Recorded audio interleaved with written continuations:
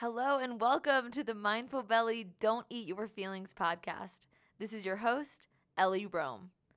So, are you someone who struggles with food cravings or emotional eating? Are you confused about what actually is healthy for you? Or are you struggling to actually make being healthy work into your life? Then this is the podcast for you. I'm a certified holistic health and weight loss coach and former sugar addict binge eater, here to give you practical tools and health tips that you can start implementing now to lose weight, have more energy, and truly transform your relationship with food.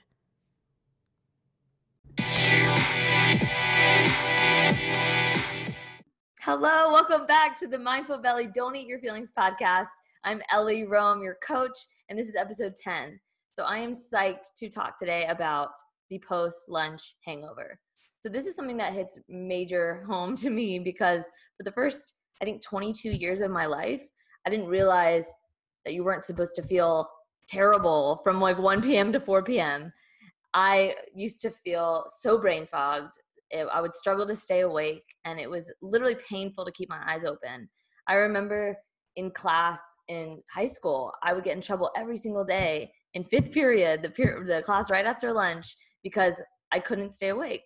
And I remember, like looking back now, I remember the one year I really struggled with math was the year that it was after lunch.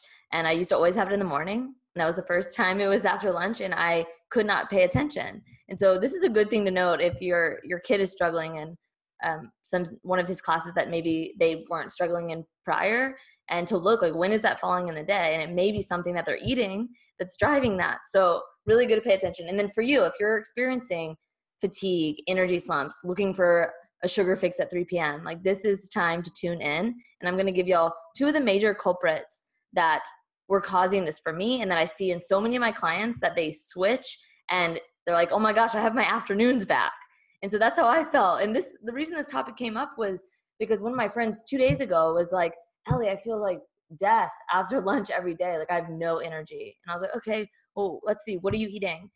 And he was like, sandwiches. I was like, that's what I was eating. I was eating like whole wheat bread, and I thought I was doing well. And I was eating like Triscuits and wheat thins, like reduced fat wheat thins and Snackwells and all these things that I thought were promoting health when they're really just draining my energy and making me feel terrible, and then leading me to want to eat everything when I got home or leading to those energy slumps. So, all right, two of the main culprits we're going to start off with for today's episode are: one, high carbs, high sugar.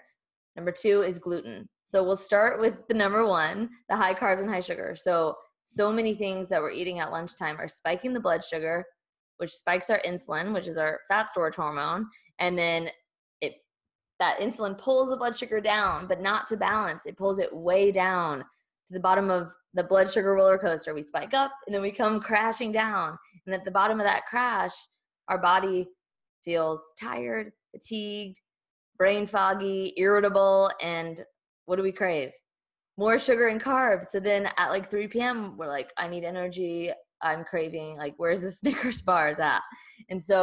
And even things like pretzels and goldfish and things that you may not associate with sugar, these carbs break down in your body just like sugar. I mean, and I'm talking whole wheat bread, oatmeal, pasta. So if you're eating these kind of things for lunch, it's time to swap. And I'm going to give y'all some simple swaps, some easy, energizing episodes after we go through these two things. So the high carbs. So we want to eat higher protein, higher fiber lunches that are low carb to help with the energy spikes, or help with not experiencing the energy crash. Okay, and then number two is gluten. So this was a major thing for me. I found out I was gluten sensitive, and you may think like, oh, I'm not celiac, so I don't have issues with gluten, or I don't have horrible digestive issues when I eat bread, so I'm fine.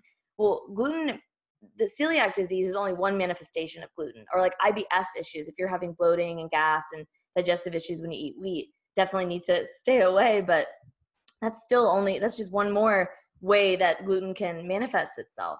And for a lot of people, it's other things: neurological issues, anxiety, depression, brain fog, fatigue. What I was experiencing, I would get so puffy. Like I'd wake up in the morning and it was off and on. I'd either wake up and be like so puffy. I used to cross my fingers and be like, please don't be puffy today. And I never knew it was because of the gluten I was eating and my food sensitivity. And a lot of these commercial testings are done and they miss, they test for certain proteins in wheat, and it may not just be the gluten protein. There's a lot of proteins in wheat that can be very problematic for people. So it may not be the gluten that you're having major issues with. It could be another one of those proteins. But no one digests the gluten protein properly. We don't break it down. So it takes a lot of energy our bodies are trying to break this gluten protein down, and that takes energy away from your head, sends it to your belly, so that's where you can experience fatigue and brain fog, because literally all your energy is going to try to break this food down that your body's not able to. And for most people, it does cause inflammation. And depending on who you are and like the stress state you're in, or maybe you got a history of antibiotic use, and like there's so many factors that go into this that can play into gluten sensitivity. But depending on, there's a spectrum, and you may have been able to tolerate it okay in the past, and now you're having issues. And so it's just something, as I said, again, tests can miss this. There's like a lot of blood tests miss this.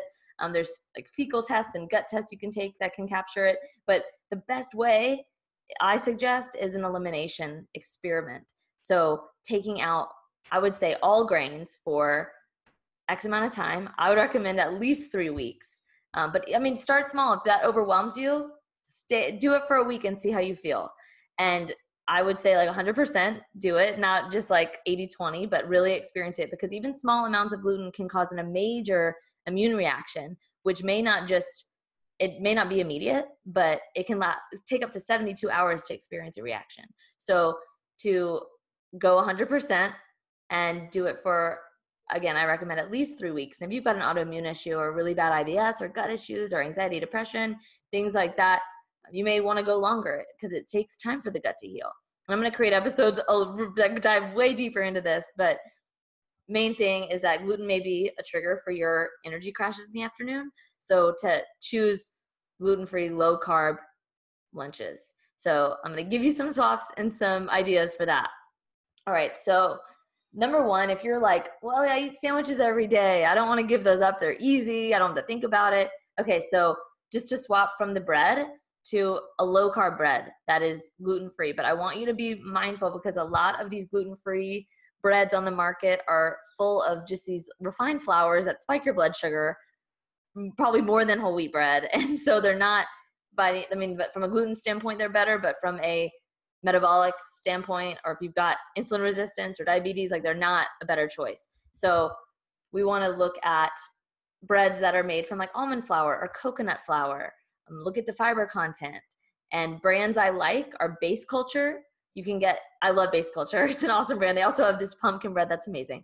And you can order them online, and it's something you can just keep in the freezer. So once in a while, if you want a sandwich, like you've got an option for that. And then another option is Julian's Bakery is another brand I like. And you can find that at some health food stores or online. Again, you can order it on Amazon. And then Mikey's bread, Mikey's paleo bread, they sell at Walmart and Target, and they sell English muffins too. And these are really low carb, gluten-free options. So that's a really great option, especially if you're insulin resistant or having troubles with weight loss and diabetes and things like that. So choose a high fiber, high protein, gluten-free, low carb bread swap. Or you can do, a tortilla. Do a low carb wrap, gluten-free wrap, like siete tortillas are great. If you want a really low carb option, the Nuco wraps you can order online. Those are awesome. And the siete tortillas, they sell at like Whole Foods and Publix. Just look in the freezer section. Or you can also order those online too. And so those are great swaps if you want to just do a wrap. Other options, if you're okay to let sandwiches go, or you're not even a sandwich person in the first place, other things I like to do that are really quick and easy are things like a simple stir fry. So I'll buy just mixed greens, like Organic Girl mixed greens that are already pre-chopped. I don't have to sit there and wash and chop a bunch of greens. And I throw them in a skillet with some avocado oil if I'm cooking on high temperatures, or olive oil if I'm cooking on low temperatures, and mixing that with like chopped mushrooms or onions, and then throwing in some chicken. So I like to just buy organic rotisserie chickens from Whole Foods, and I just have it always in my fridge so I can just pull some pieces and throw it in the skillet, make it really easy and effortless.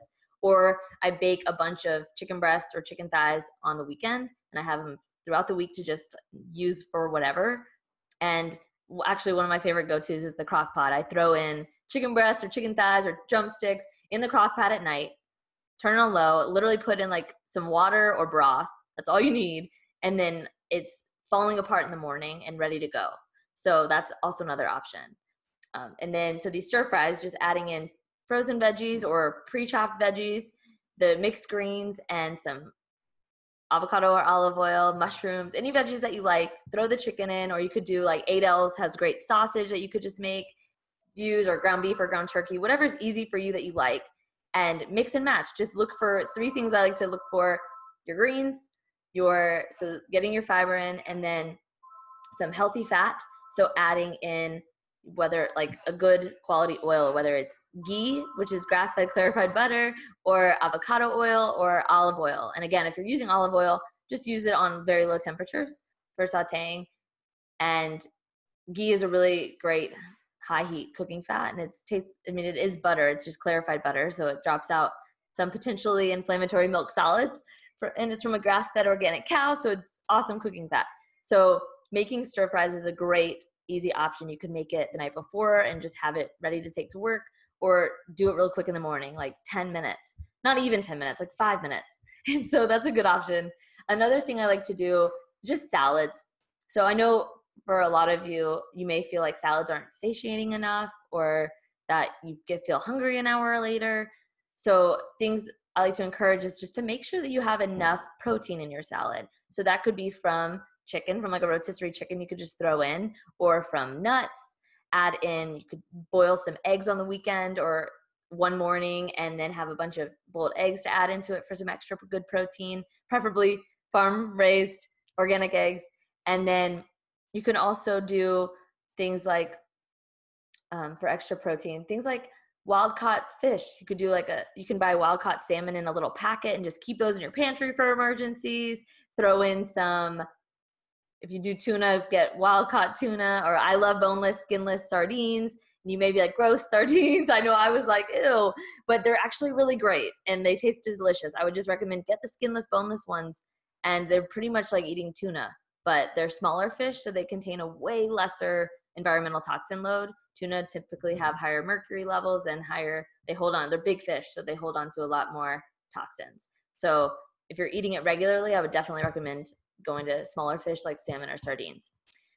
And then, that's your protein. So make sure you're getting enough protein in there. I like to use the palm of my hand as a guide to a starting point. So if, 4 to 6 ounces, and then it's really tuning into your own body. Is that too much? Is that enough? Am I getting hungry an hour later? Maybe I need to add a little bit more. Or that's like way too much. I ate a sirloin steak for lunch and now I'm tired. So that's another reason that could lead to fatigue too. So use the palm of your hand as a start, or like 4 to 6 ounces at a starting point, and then tune into how you feel. And then, so we got the greens, make sure you're getting your protein in your salad, and then healthy fat. Healthy fat is what's going to keep you satiated, keep your energy levels stable. It doesn't spike your blood sugar. So adding in things like Primal Kitchen dressings are awesome. I love those. They're avocado oil based. They've got ranch and Caesar and like a great spread, Italian, balsamic, anything that you'd want. And then also things like adding in your avocado, guacamole works for a great dressing. Ways you can change it up, add some like grilled vegetables. I love grilled onions and peppers on my salad. It makes it so good. And you can add in olives. That's a great source of healthy fat too. So just go through that checklist. If you're not feeling satiated from your salad, make sure you're getting enough protein, make sure you're getting enough healthy fat, and change it up by adding in nuts or seeds or guacamole or salsa, some new dressings. And just watch for dressings, because a lot of them have sneaky sugars. So like things like raspberry vinaigrette or strawberry vinaigrette, any of those low fat typically have sugar added. So check, and you want a dressing that is olive oil based or avocado oil based, because a lot of these are the dressings on the market, like Kins and stuff, they're made with vegetable oils, and those are pro-inflammatory to the body, causing inflammation, leading to weight gain and chronic disease. So we want to reduce our amount of those. So increase the amount of olive oil, ghee, avocado oil in your life. Okay. And lastly, one thing I meant to mention about the stir fries was things you can do to change them up.